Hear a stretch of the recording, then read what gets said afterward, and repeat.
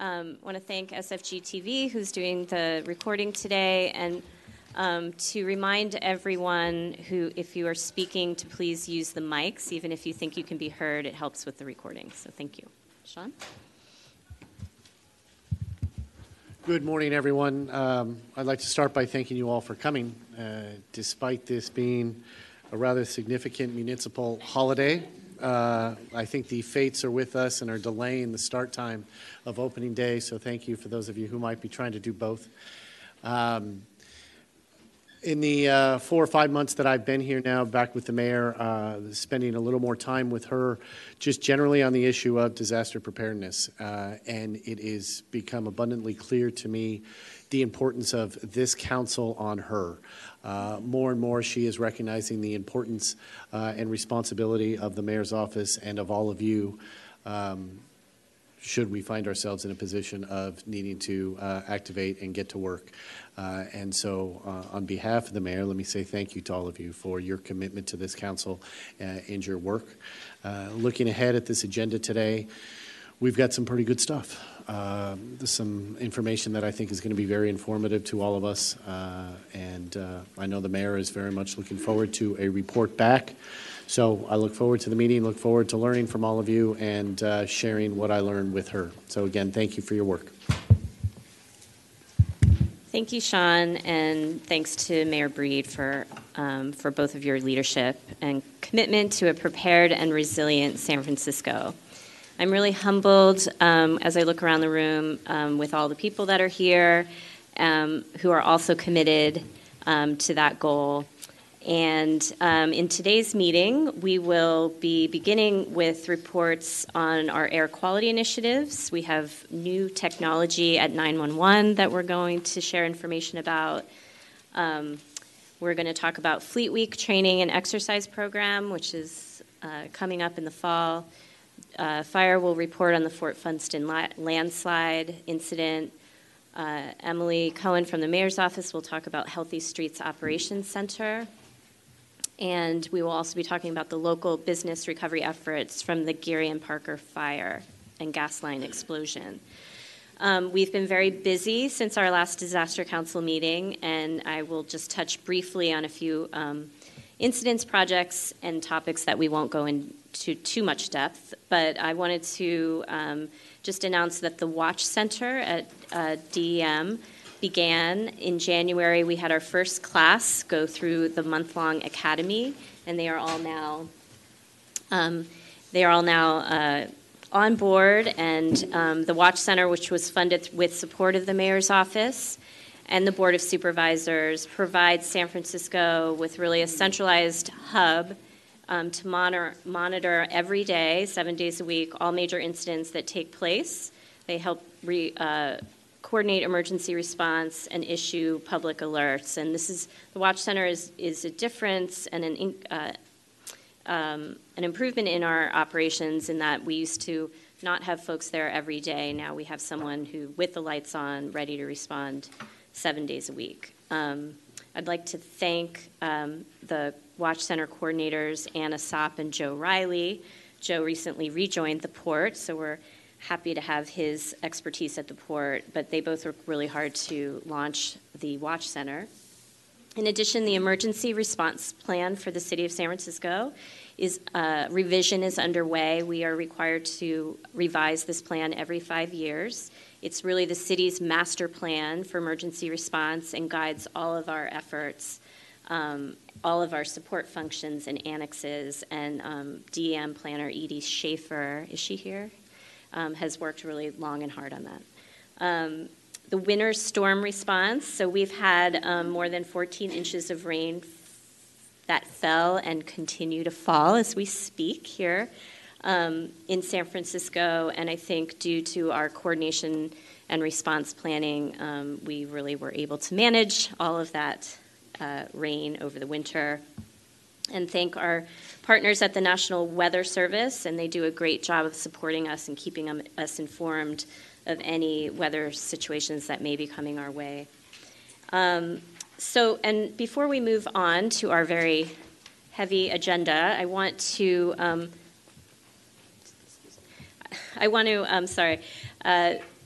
recognize our new Board of Supervisor President Norman Yee here.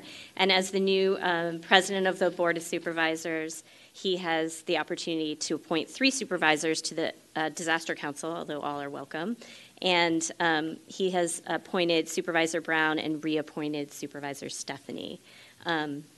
President Yee, if you'd like to say any words to the council, you're welcome to do so. No, I'm just glad to be part of this, and this is really, to me, one of the more important councils at City Hall. This is where we're going to be paying attention to any type of disasters, and we've had things going on around us in the Bay Area, and we know how important it is to be able to respond, not only within our own jurisdiction, but also to help our neighbors. So welcome, everybody. Thank you, Supervisor Yee. So now we will get started. Our first agenda item is under planning, and we are going to get a status on the report, a status report on the Executive Director Directive 18-04 on improving San Francisco's response to future air quality incidents. And I believe Dr. Tomas Aragon is going to present. Good morning, everyone. Can you hear me? Is this working? Yes. Okay, fantastic. So what I want to do is just cover some concepts. I think I have about 10 minutes. Is that correct? Okay. So one thing, I'm going to just mention a few key concepts that we think about as we think about air quality. One is we're thinking about the natural environment, the built environment, and then we're thinking about us as human receptors. So those 3 domains are going to be interacting. And then the other key concepts that we think about is that we have a hazard, exposure to that hazard, and then we're trying to prevent disease, disability, and death. And so as much as possible, we want to keep people, we want to be able to mitigate at every one of those levels. But it gives you an idea of the complexity. I do want to just acknowledge also that I have Dr. Jan Gurley and Tiffany Rivera here from Public Health Emergency Preparedness, who will be able to provide any more detailed information as I go through this presentation. So let's go to the next slide. So the plan that we currently have is available on the table on the outside, and it's a plan. It's a place where we're going to start should we have another air quality event like we had back in November of 2018. It's going to be an iterative process because there still needs to be ongoing collaboration and planning with our regional partners. So currently in the Bay Area, we're working closely with the Bay Area Air Quality Management District, and we're also working with the Association of Bay Area Health Officials to make sure that around health that we have a unified message and we have a unified response plan. So there's a lot of activity going on there. The other gap that we have is just in the area of scientific consensus. You'll see as I go through this presentation, there are really gap areas, and there's some areas where there's no right answer. There's only trade-offs. And how do you communicate something when there's trade-offs and you want to be communicating in a very clear way? And then we want to be able to implement new best practices as they become available. So if you turn to the next slide, so when you look at the plan, you'll see that it's broken up into 6 different sections. There's a hazard overview, the AQI response grid, and I went over AQI at the last Disaster Council, and then the plan then has a San Francisco overview, a public health response overview, and then additional response considerations, and then resources that are available. I'm going to give you a high-level overview of a few of those areas. The details are in the plan, and then if we have any questions, we have staff here that can answer some of the questions. So on the next slide, so right now we're really in preparedness mode. And so this preparedness time right now is really critical. So for example, when we have another air quality event, people are going to be asking, where are the N95 respirators? Well, now's the time to start thinking about N95 respirators. So everybody, it should really be part of your preparedness, just your disaster kit at home, because we realize is that there's many uses for these N95. So now's the time to really start thinking about that. And we're going to be working with our regional partners to make sure that we have a unified message and response plan for that. The other area to really think about that's really critical for us is that we know that because of climate change, temperature and fires are going to be associated.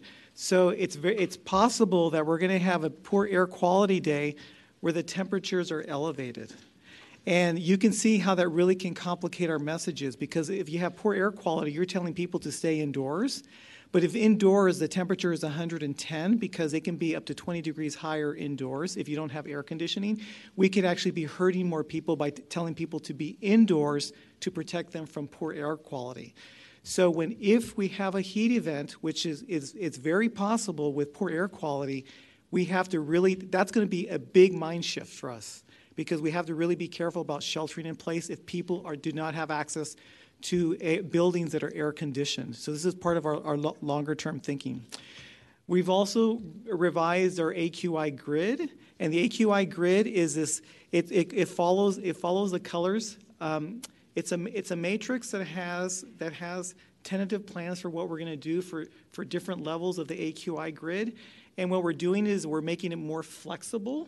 We're trying to make sure that we have more time to have discussion with issues, because you don't want to have a plan that says do something in 4 hours, and in fact the fire in the area may actually be winding down, and so we have to really think carefully. So we're making that more flexible, and you'll see that in the matrix grid. Let's go to the next slide. So there's 3 areas that I want to briefly discuss, just to give you an idea of how complicated the message can be with N95 respirators. I know when air quality gets bad, people have this intense focus on N95. I just want to give you one example of why this is complex. So imagine that you have asthma, and that your asthma is triggered by poor air quality. Guess what? You're going to want to not only avoid poor air, but if you can't avoid poor air, that N95 may actually really protect you from your asthma getting worse, correct? Imagine you're the same person, and instead of having asthma from poor air quality, imagine that the trigger is a respiratory virus. And so now you have an asthma exacerbation. You have because of this respiratory virus that you have, and you put on a really good air-fitting mask that you now have to breathe through, have more airway resistant, and this mask is going to make your health condition worse. So you can see how something as like asthma, where the N95 in one hand is going to save you, and the other hand it's going to make you worse. And this is really the challenge. This is one of the challenges that we have when we're communicating around health messages, is that we have these nuances that we have to take into account.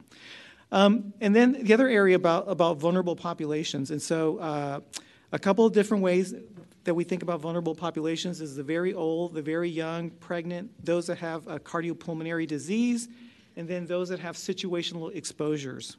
Situational exposures being outdoors or exercising. So that's one way. The other dimension that we think about vulnerable populations are those that actually have no opportunity to mitigate their exposure. So, for example, that's going to be primarily people who are homeless. The other one is going to be those that's partially situational, where they can mitigate their exposure some of the time, and that's going to be a lot of our staff.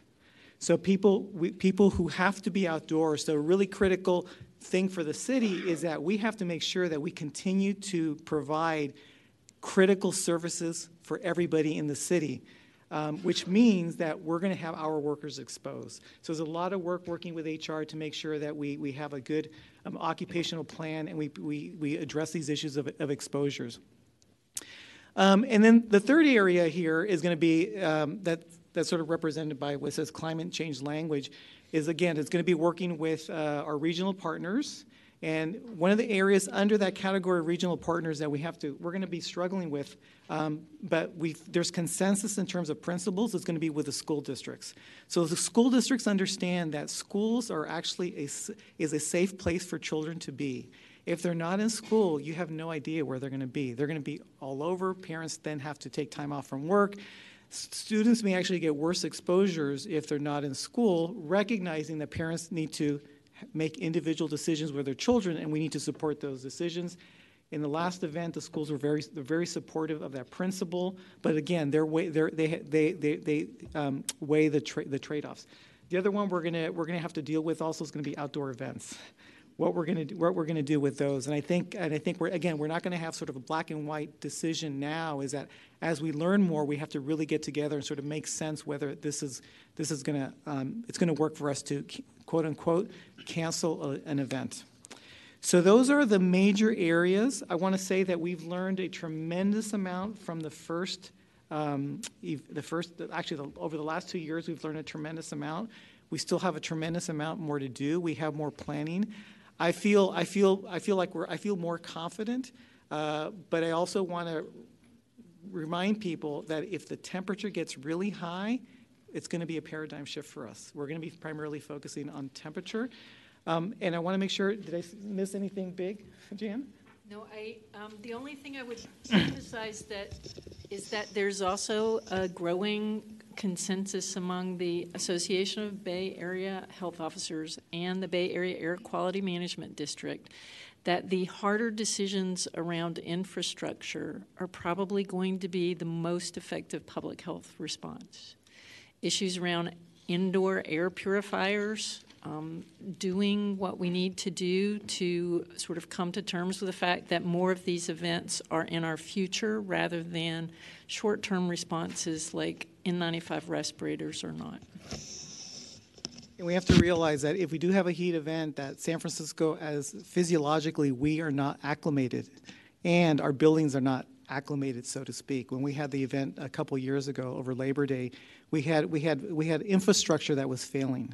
We had clinical laboratory machines that were failing in hospitals, for example. So the physical infrastructure and the human infrastructure is not prepared for heat events. Okay. Any questions? Okay. Doctor, thank you.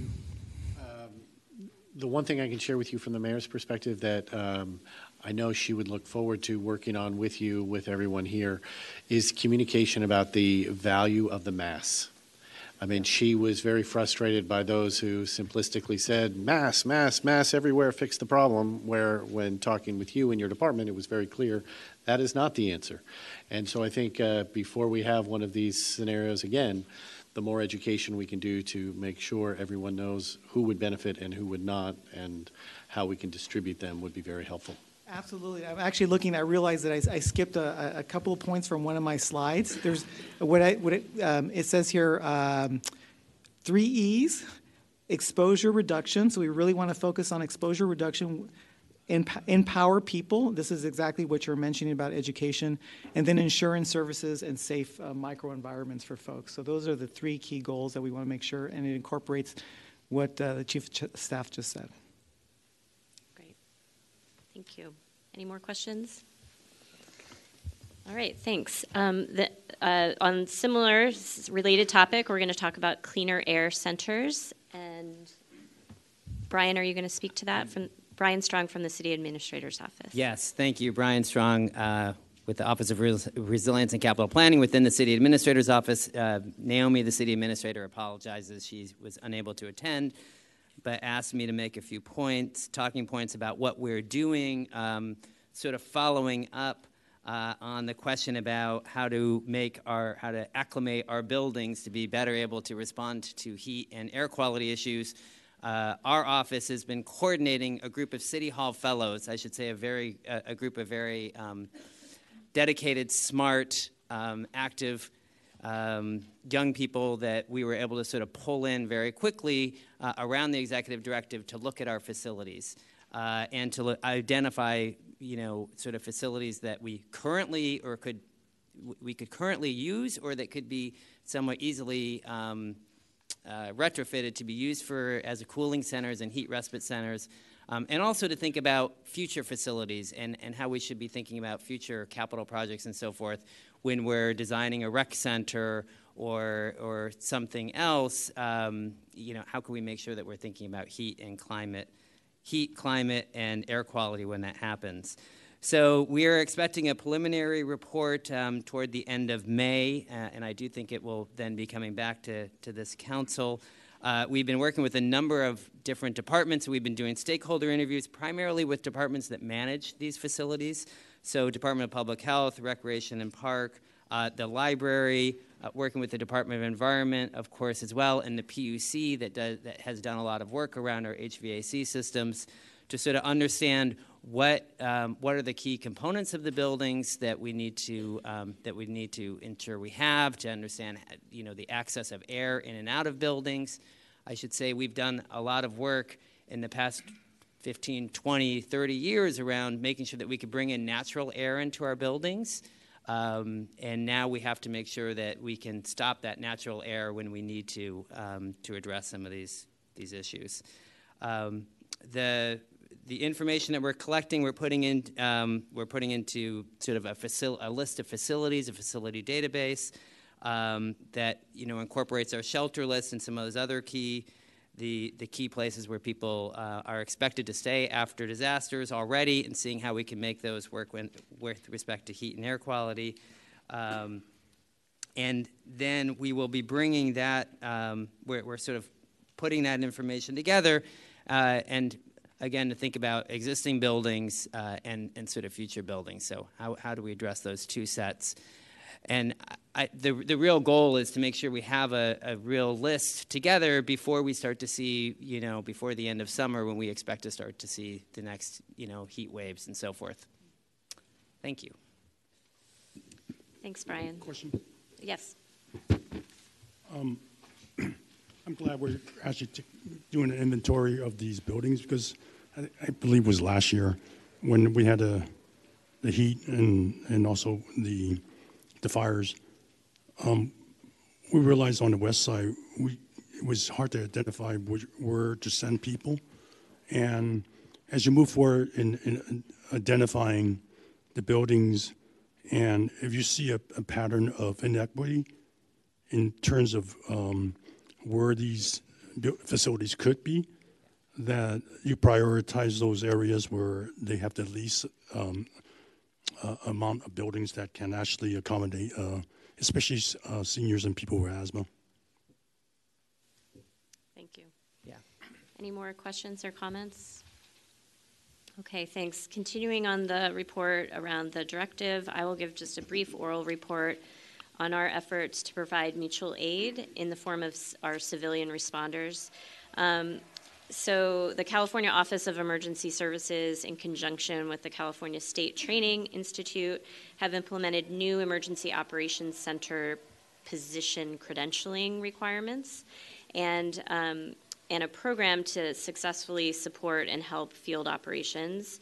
And so to that end, we at the Department of Emergency Management, we're utilizing the new credentialing system to credential key EOC, Emergency Operations Center, and DOC, Department Operations Center response positions, and apply the system to the appropriate departments within the emergency response function focus.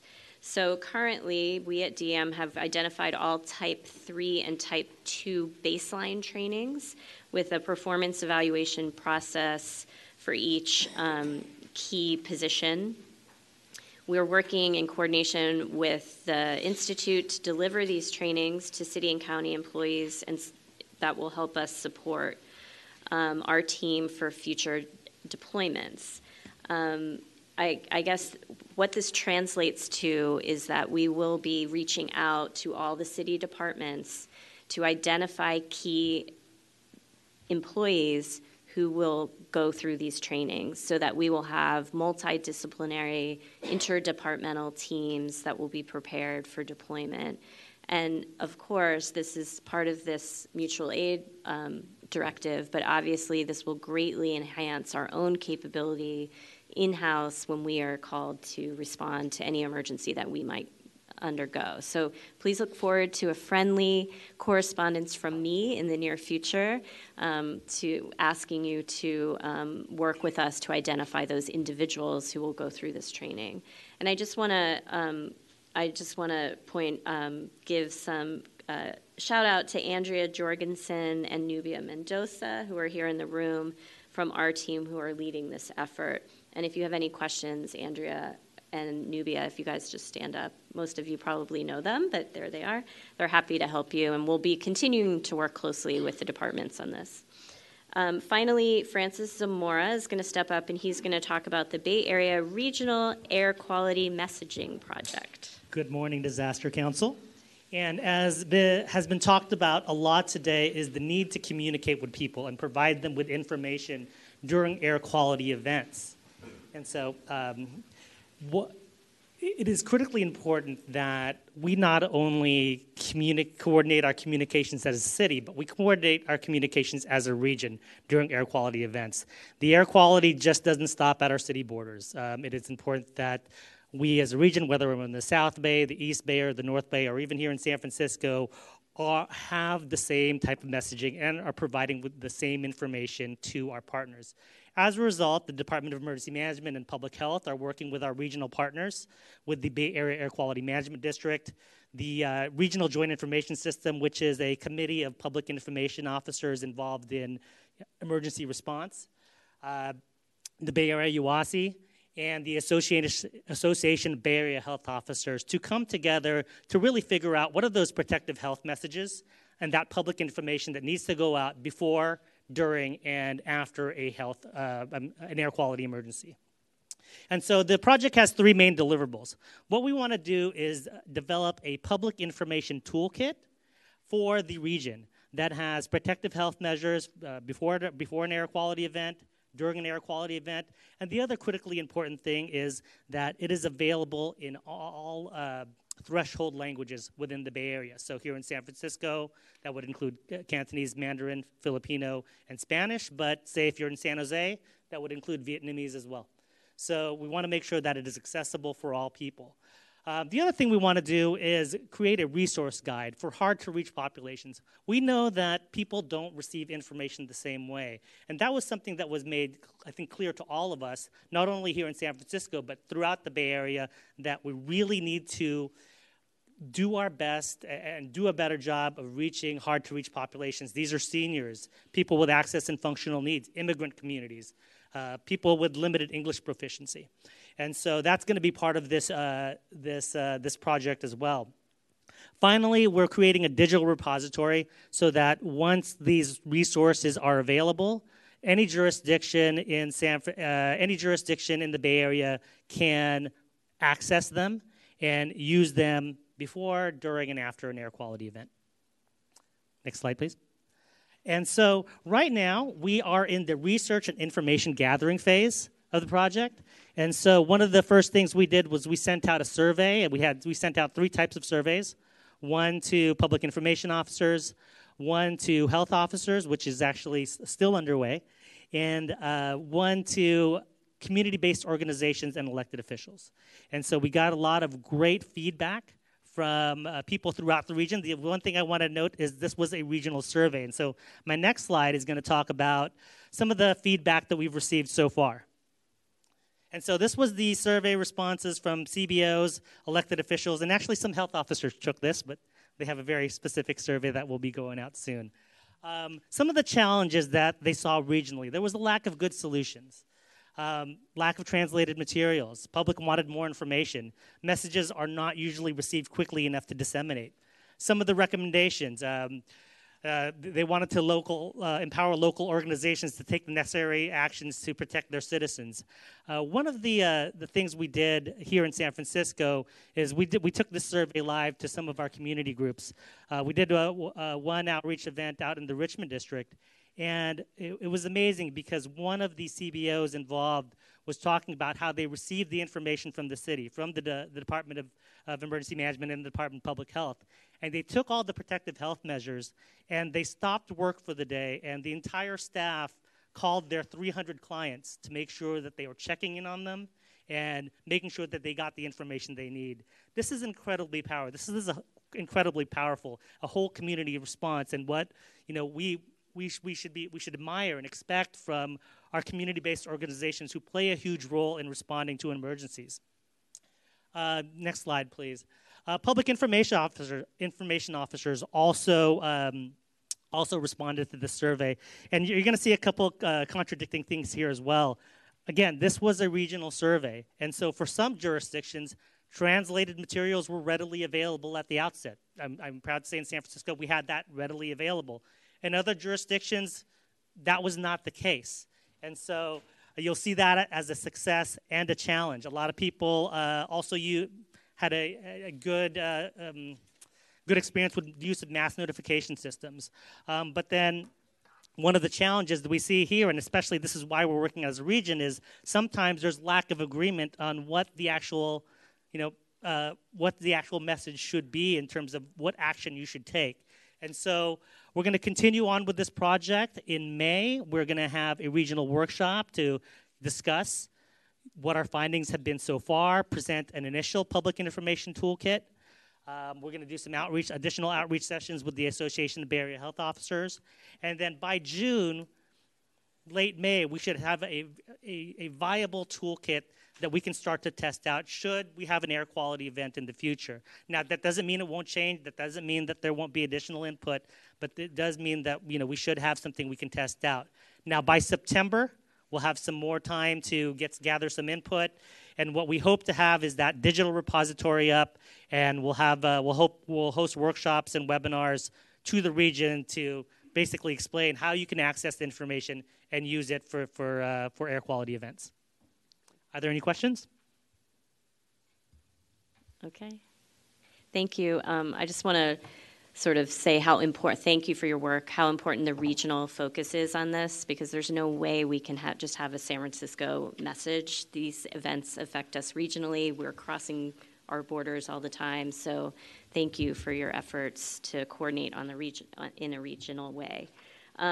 So now we are calling, it's time for a call. If there's anyone for public comment for this item number 4. I don't have any cards for it, but okay, seeing none, we're going to move on. I'm sorry, that was number 3. So now we are moving on to emergency preparedness, and I believe Rob Smuts, our Deputy Director for the Division of Emergency Communications at DEM, is going to talk to us about Rapid SOS. Good morning. My name is Rob Smuts, as Executive Director Carol said. Most people think that when you call 911, the 911 center knows immediately where you are. People think of the TV shows they've seen that present an inaccurate image of that. In fact, if you call from a cell phone, less than 50% of calls do we receive information within 50 meters, and which is really the minimum threshold to be useful in most circumstances. So over half calls, we never get information that is useful in emergency circumstance, and it also is delayed. It takes at least 30 seconds to reach the 911 center. And that's because the technology for locations that is in our phone, available to all the apps that we have, only some of those technologies are conveyed through the 911 system through the cell phone carriers. And this is one of the sort of dirty secrets of the 911 system nationwide. We are very grateful that we are now finding a way around this problem to access all of the location technology in your cell phone. Just to speak on the scope of this, a 2014 FCC report estimated that improved location data would save 10,000 lives annually nationwide. And so where we are, and this map up here just gives a real-life example of some of the challenges we have. That's a 6 blocks radius. That's the location data we got on an emergency call. You can see the actual location was in the middle, not quite in the exact middle, unfortunately. So going to the next slide. So the two main cell phone system, the Apple and Alphabet, Google, got tired of waiting for the carriers to work with them to solve this problem, and so worked on an end run around the carriers to provide this information to 911 centers. And we are going to be, starting in September, we were one of the first 911 centers in California to start accessing this data.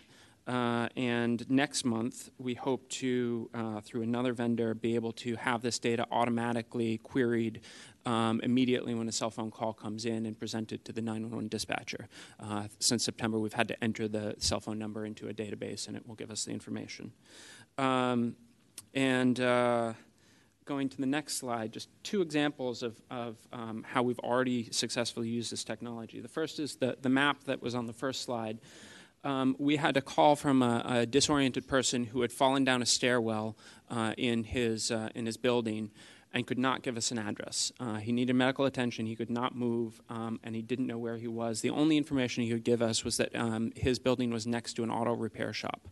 The location we got from the cell phone carriers was a 6-block radius, which was not going to be helpful for finding this individual.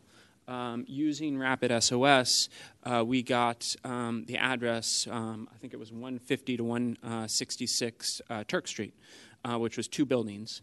When we pulled that up on Google Maps, you can see the picture there. One building was an SRO and one building was an auto repair shop. So we, with a strong level of confidence, knew exactly where to send the fire department, who located the individual and was able to give him medical assistance, which would not have been possible with the technology that the carriers provide to us. The second example was a sailboat crashed into Alcatraz Island and couldn't tell us where on the island they were.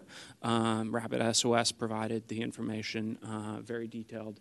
You can't really see, there's a pin drop by the laundry building that it was provided. We provided that to the fire department, who was able to respond and provide assistance in a timely manner.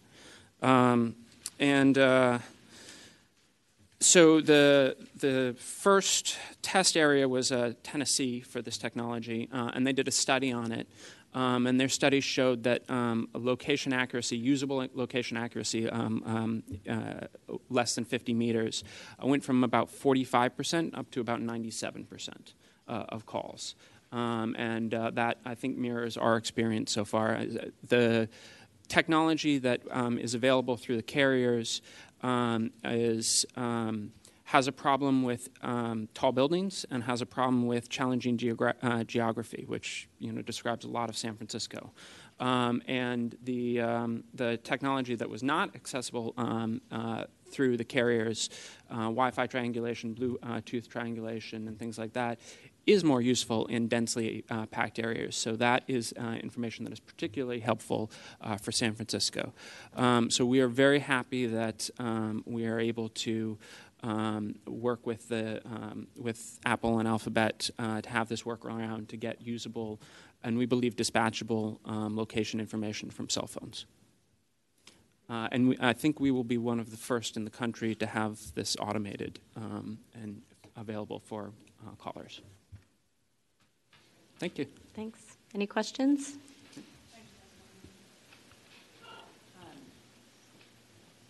Okay, great. Rob, this is exciting. So kudos to you. I already feel safer as a resident of the city.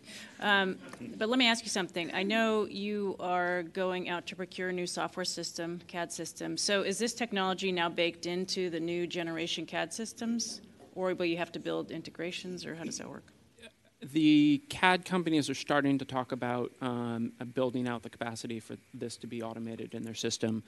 So as we do our RFP for the CAD system, this will be a requirement that we expect for the responders. That's exciting. And I know we're doing a lot of work around the 5G implementation in the city, so I would just encourage you to figure out how that intersects, that technology will intersect with new cell phones and this workaround. And I glossed over it for time, but there are further improvements that will come through this technology. Z-axis, which is what floor on a building you're on, is being developed, and we expect to be able to get relatively shortly through these vendors. The Rapid SOS, which provides the location data, and Rave Modal, which is what integrates the Rapid data into our systems to provide that automatically. So we're looking forward to further enhancements. Great, thanks. Thank you. So the second part of this item is a report out on Fleet Week. Jill Raycroft is going to. Good morning. We're going to be showing you a video of last year's Fleet Week exercise that focused on fuel.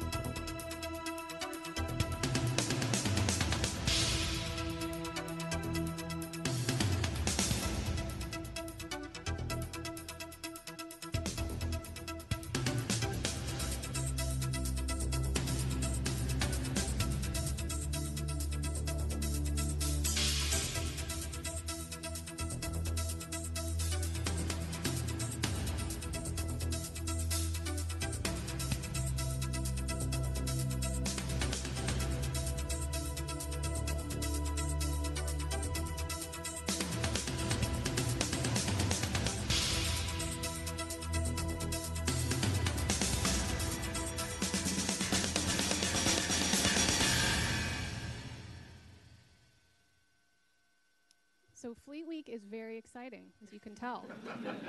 And if you come to the exercise, you might get in the video. So last year we looked at fuel, and who thought we could make fuel look so interesting and fun? It was a great opportunity to work with fire department partners, the Port of San Francisco, MTA, Public Works, PUC. It is also a great opportunity to work directly with federal partners in our city. So as we know, in a major disaster like that looming earthquake, we cannot do it on our own. State, federal, private sector, non-governmental partners are going to be key for us. And it's also great, we did an exercise in a part of the city that a lot of folks have not spent a lot of time in. So our federal staging area is at Pier 96, which is in the eastern part of the city. And it was great to be out in that area and see the capability of that large real estate. So this year we'll be looking at disaster debris management. We have a new disaster debris management plan, as well as emergency route reopening. And Lonnie Haley Nelson, who's sitting right here, is our lead plan writer for that. This has been a plan that's been in the works for many years. It's very exciting that we're going to tie a bow on it soon. We'll be testing this plan as well as our DDMP actually next week at a local exercise that Cynthia Chono from Public Works is organizing. Then we'll be moving into larger exercises with our state, federal, nonprofit, and private sector partners. The federal agencies that are really going to be key for this are the U.S. Army Corps of Engineers, as well as the Federal Emergency Management Agency. Our capstone event will be on Monday, October 7th. We will be doing a full-scale exercise at some place on the pier. We're talking about Pier 27, which would be a neat new location to look at. And we'll be looking at activating the Public Works Department Operations Center and other DOCs. I think that's a very important nexus in these exercises. We'll also be doing our Senior Leaders Seminar that week, as well as a lot of the other activities that you saw in the video. So my contact information, I believe, is on one of the slides or in here, and I'm happy to give you more information should you need it. Okay, thanks, Jill.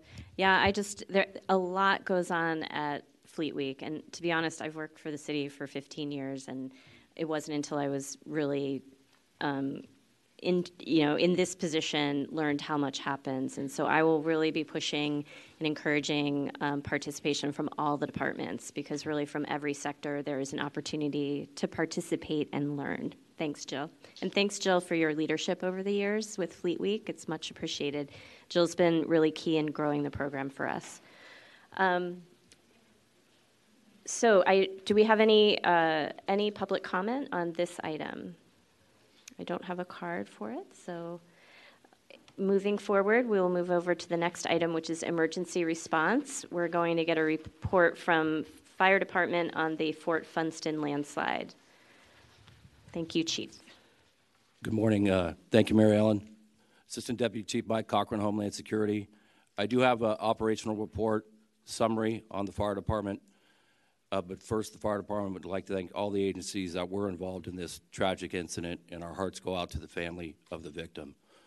So on February 22nd, at approximately 14:39 hours, a 911 call was received that a person fell down the hill at Fort Funston in the Golden Gate National Recreation Area and was in the mud, and waves were coming over her. A surf rescue response was dispatched along with a cliff rescue unit response from the San Francisco Fire Department. Units on the scene were advised by bystanders that the initial victim was assisted out of the water, and we transported her with our medic unit to SF General. But another victim was reported missing. So due to the multitude of agencies that responded, our incident commander set up a unified command, and exhaustive efforts began by our members for several hours with every resource available to attempt to rescue this victim. Additional truck companies and K-9 units from the San Francisco Fire Department, San Mateo County, DPH also responded. We approximately had 42 members, along with command staff, during the initial response. I want to thank the DEM. There was a multitude of resource requests that they handled, from technical specialists to heavy equipment. There was a lot of moving parts. So unfortunately, after hours of searching and nightfall was approaching, the cliff was deemed unstable, copied with the survivability profile of the victim. It was determined to transition from a rescue mission to a recovery mission. The instant action plans were created for the recovery, and after several days, the decision was made to cease the search operations. Then, On March 25th at 07:54, a Cliff Rescue response was dispatched for a body recovery at Fort Funston. SFFD units assisted the medical examiner at the scene, which was later determined to be the missing landslide victim. Once again, condolences from the San Francisco Fire Department to the family of the victim. Thank you, Chief. The next item is, are there any questions for Chief Cochran on that item? The next item is an update on the Healthy Streets Operations Center. Emily Cohen from the Mayor's Office. Good morning, everyone. I'm Emily Cohen with the Mayor's Office, and I'm going to give a brief overview of the Healthy Streets Operations Center.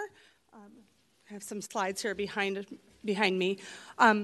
As everyone in this room knows, homelessness is a crisis that we're facing on the streets of San Francisco every day. Some of the numbers projected here give you a high-level overview of sort of the scope of the challenge we're talking about.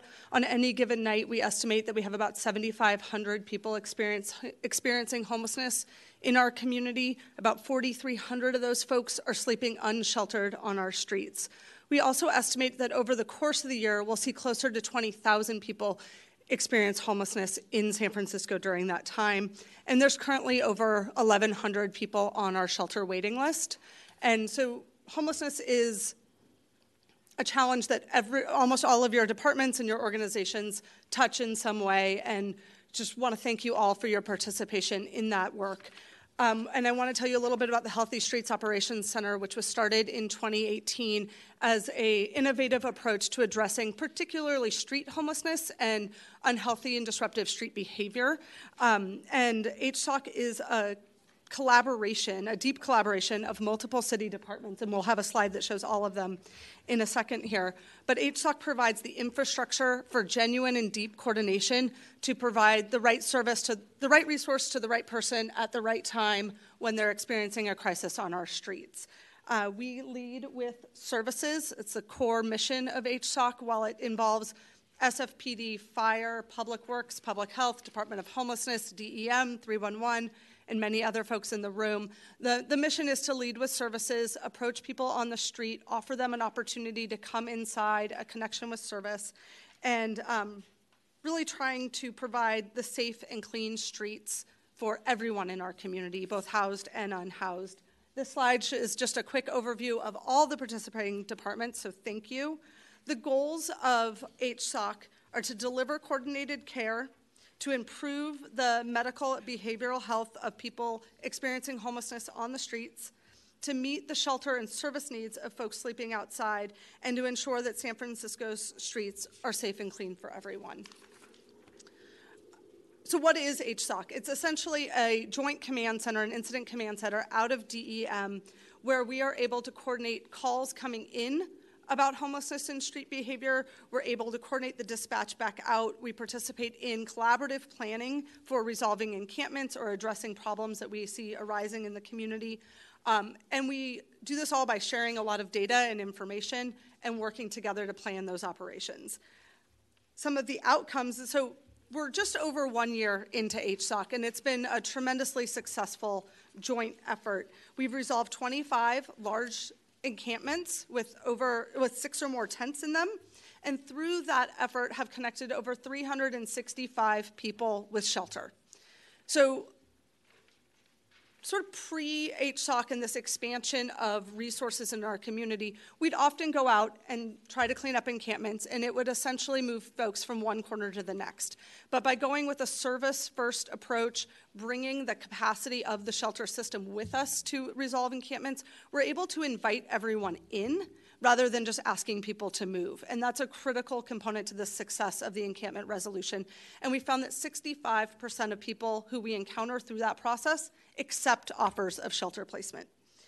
Through this, we've seen a 40% reduction in tents on the street across the city and a 65% reduction in 6 or more tent encampments of 6 or more tents, and a 100% reduction in encampments of 10 or more tents. So this has been an incredibly successful partnership to bring people inside and reduce tent encampments on our streets. We've also started pivoting this approach to not just tent encampments, but also folks living in their vehicles and approaching clusters of vehicular homelessness in the same model. We have created streamlined processes and really improved data.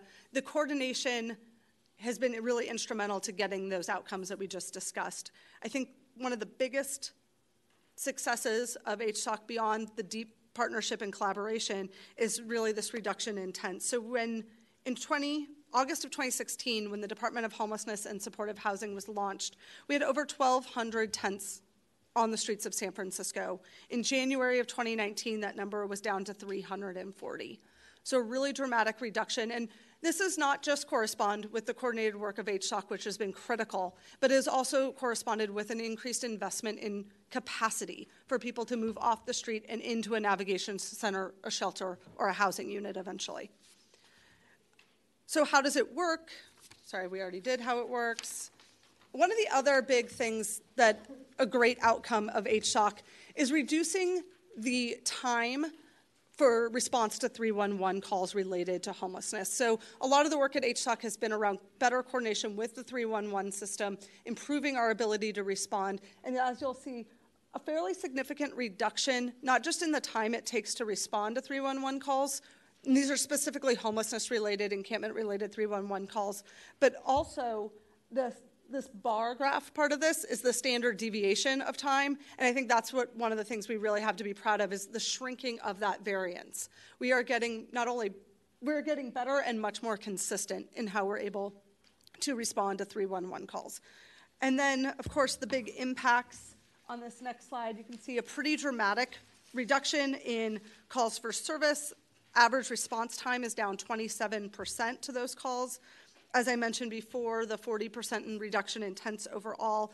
And the importance of the expansion of the services to provide that resource to the officers and the outreach teams who are going out and doing the work. You know, during the same, well, a little bit earlier and then the same time of HSOC, adding nearly 700 shelter beds, nearly 400 housing units, and 99 behavioral health beds has been really critical to the success of this work. And then a few additional outcomes to share with folks. DPH outreaches, contacts have been, almost 8,000 people have been reached through that approach. 90,000 needles have been collected. And the encampment resolutions that we've referenced, 25 of those resolutions alone in 2018. So I'm happy to answer any questions related to HSOC, but also just want to send out my appreciation to each of the departments that have worked so hard at really changing the way we do work in the city to be deeply, deeply collaborative when it comes to homelessness and our response to folks living outside. So thank you. Thank you, Emily. Any questions for Emily? Is there any public comment on this item? Go ahead. You could go up. Yeah, that's fine. You can just use that one. That's fine. Sure.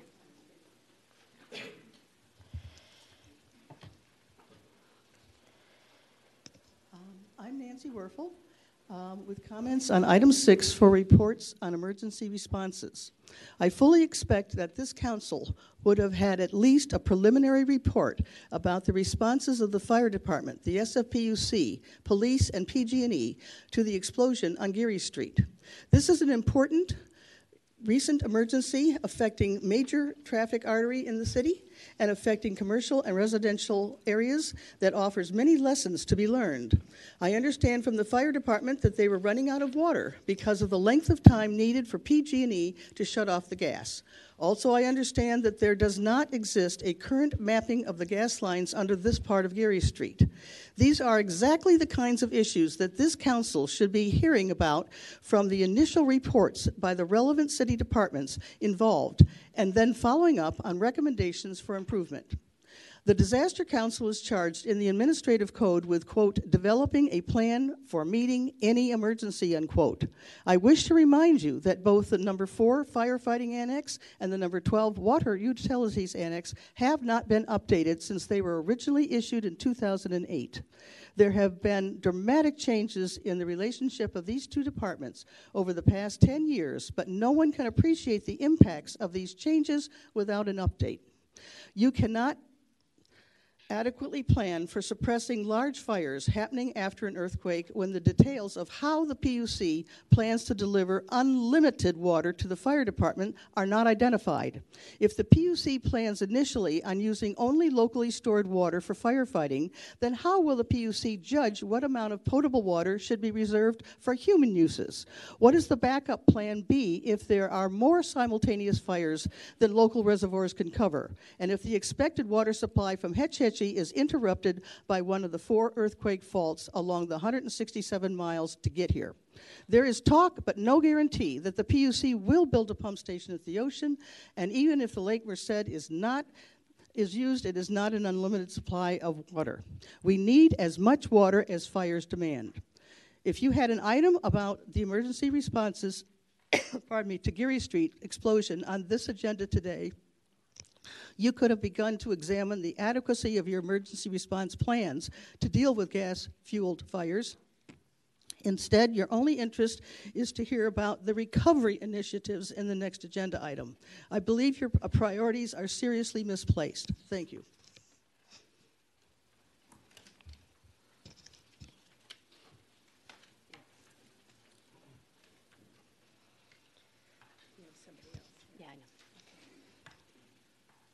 Please. Thank you. Thomas Dudier, Assistant Deputy Chief, San Francisco Fire Department, retired. We were given a glimpse into the intensity of the fires that will result from dozens of gas line ruptures and leaks in building gas pipes that a major earthquake will produce by the February 6th explosion at the intersection of Parker and Geary Streets. The lesson that we must learn is that while a single such incident can be managed by the SFFD using conventional water supplies from low-pressure hydrants, the time required by PG&E to shut off the gas, which is about 2.5 hours, resulted in the continuous need for large quantities of water over an extended period, as the wood frame buildings surrounding the rupture had to be protected from the radiated heat of the gas-fueled fireball. Post-earthquake, the SFFD will be unable to fight multiple gas-fueled fires in neighborhoods that have no AWSS hydrants, and thus entire neighborhoods may be destroyed by firestorms.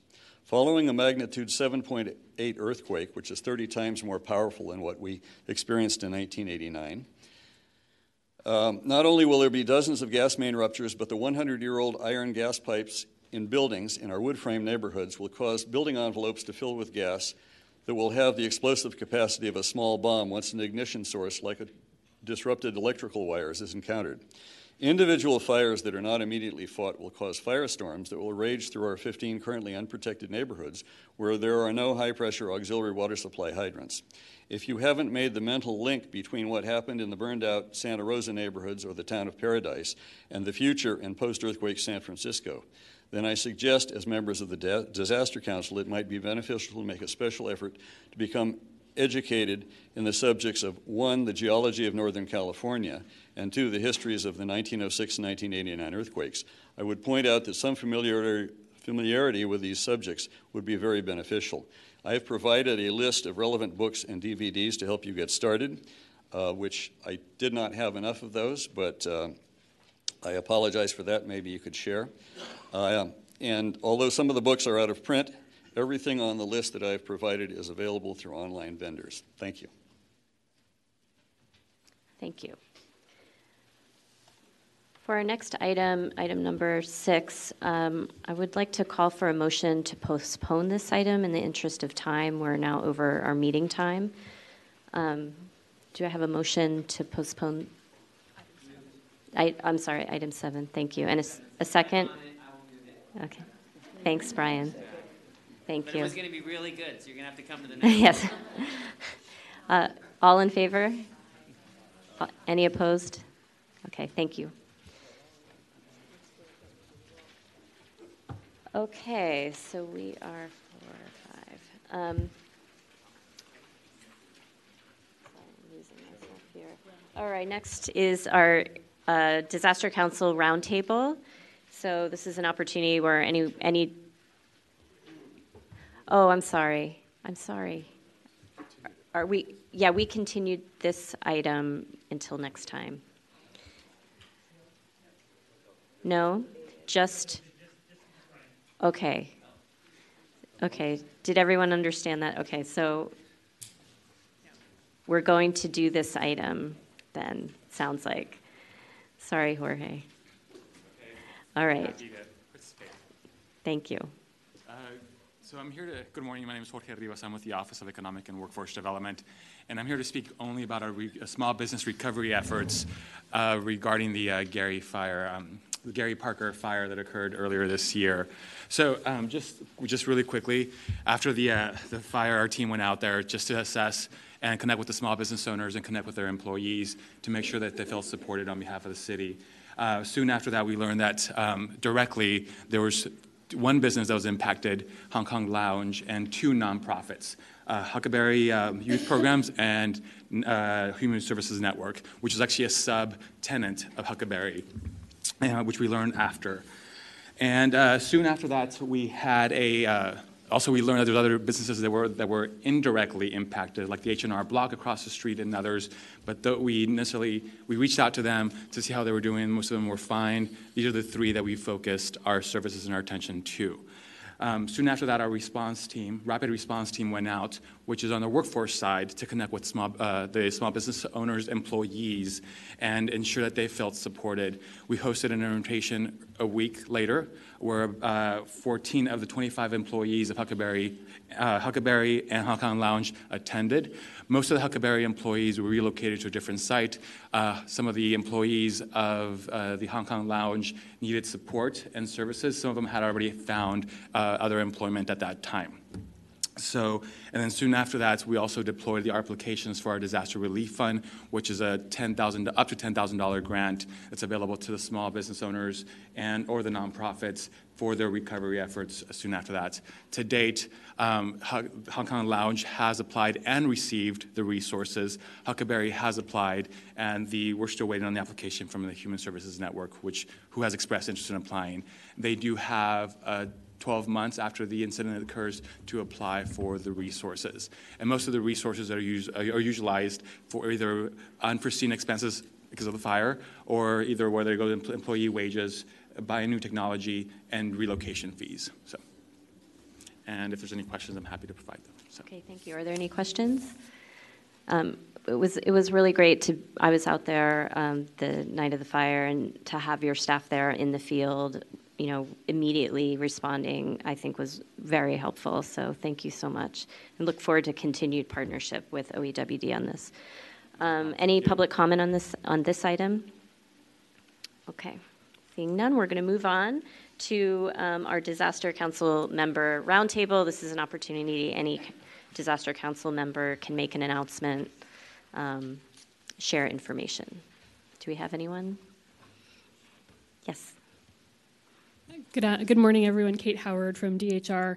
I just wanted to remind city departments that DHR will be conducting a disaster service worker test of the alert system on April 18th. The request I would have of you is to encourage your employees to update their contact information, in particular their cell phone information or an email address, so that we're able to both reach them during the test, and once they get that notification on their email or cell phone, that they then respond as the alert directs them to. So not only do we know they got it, but also that they are responding to us inbound. Happy to report on the success of that at our next meeting. Thanks, Kate. Chief? Good afternoon, everyone. Joanne Hayes-White, San Francisco Fire Chief, for 30 more days, and that's the reason for my comment. I did want to acknowledge this is my last Disaster Council meeting, and it's been an honor and privilege to serve in the San Francisco Fire Department. I'm now in my 30th year, 15th as your chief. This Disaster Council is essential, as the Chief of Staff said, and what I've seen over my career is a much greater collaboration between agencies under the umbrella of the Department of Emergency Management.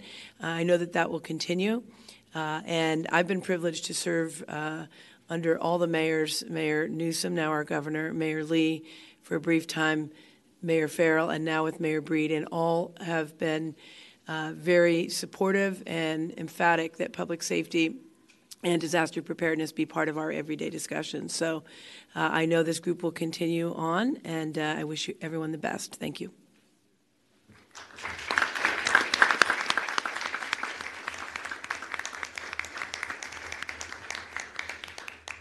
Thanks, Chief. We're going to miss you. So do we have any public comment? We can offer public comment on any items not on the agenda at this time.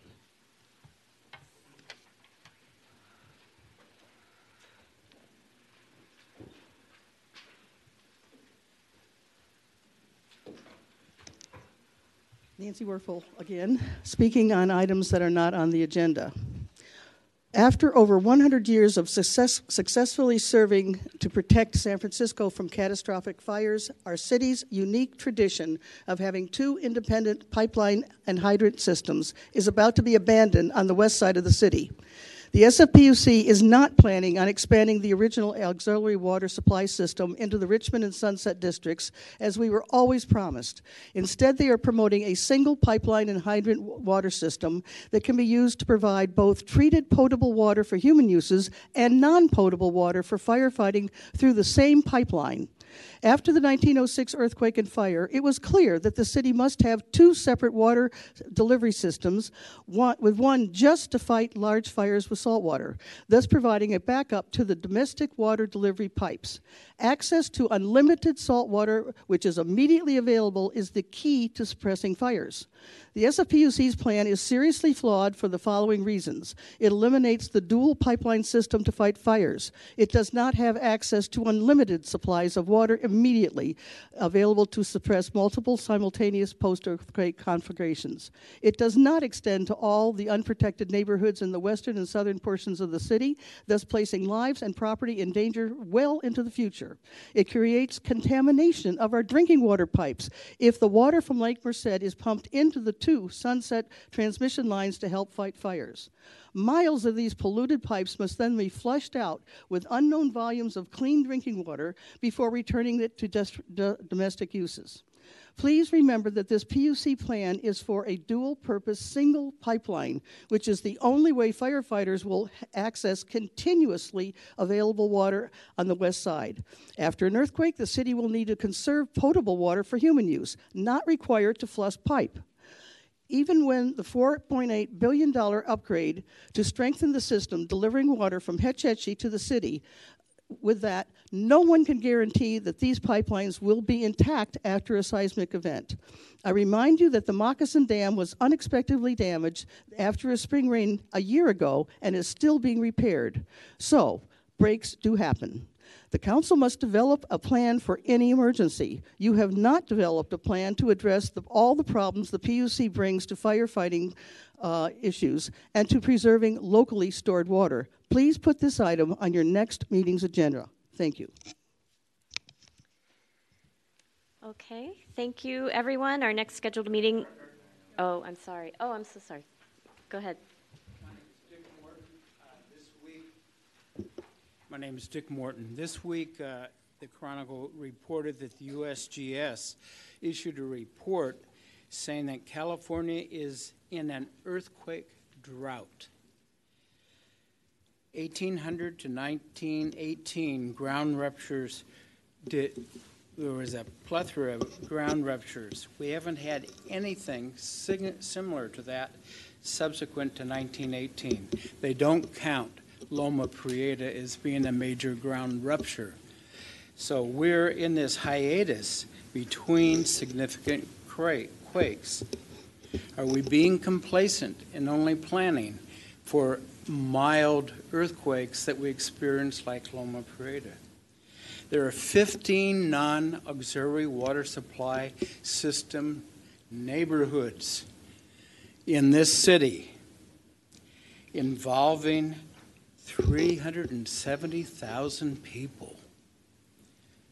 There's also lack of 140,000 housing units, plus public facilities, community facilities.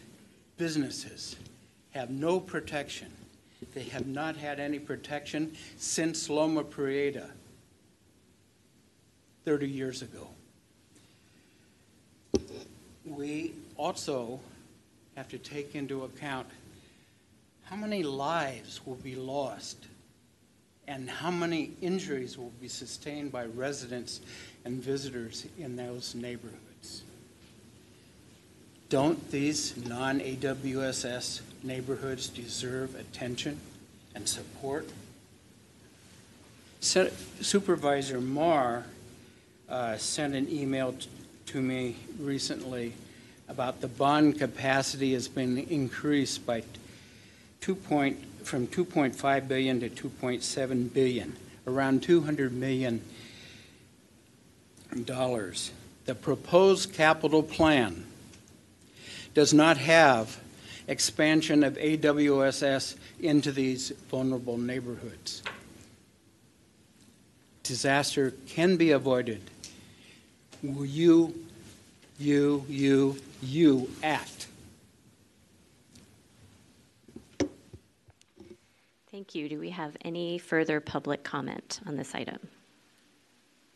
Seeing none, I thank you all for being here, and I will see you on June 21st, which is our next scheduled meeting.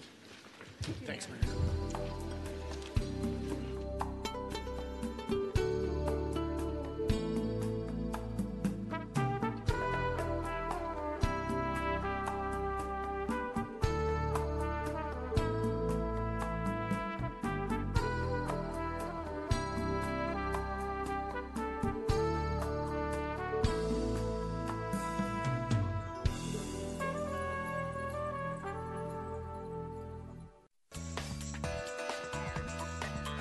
SF Gov TV.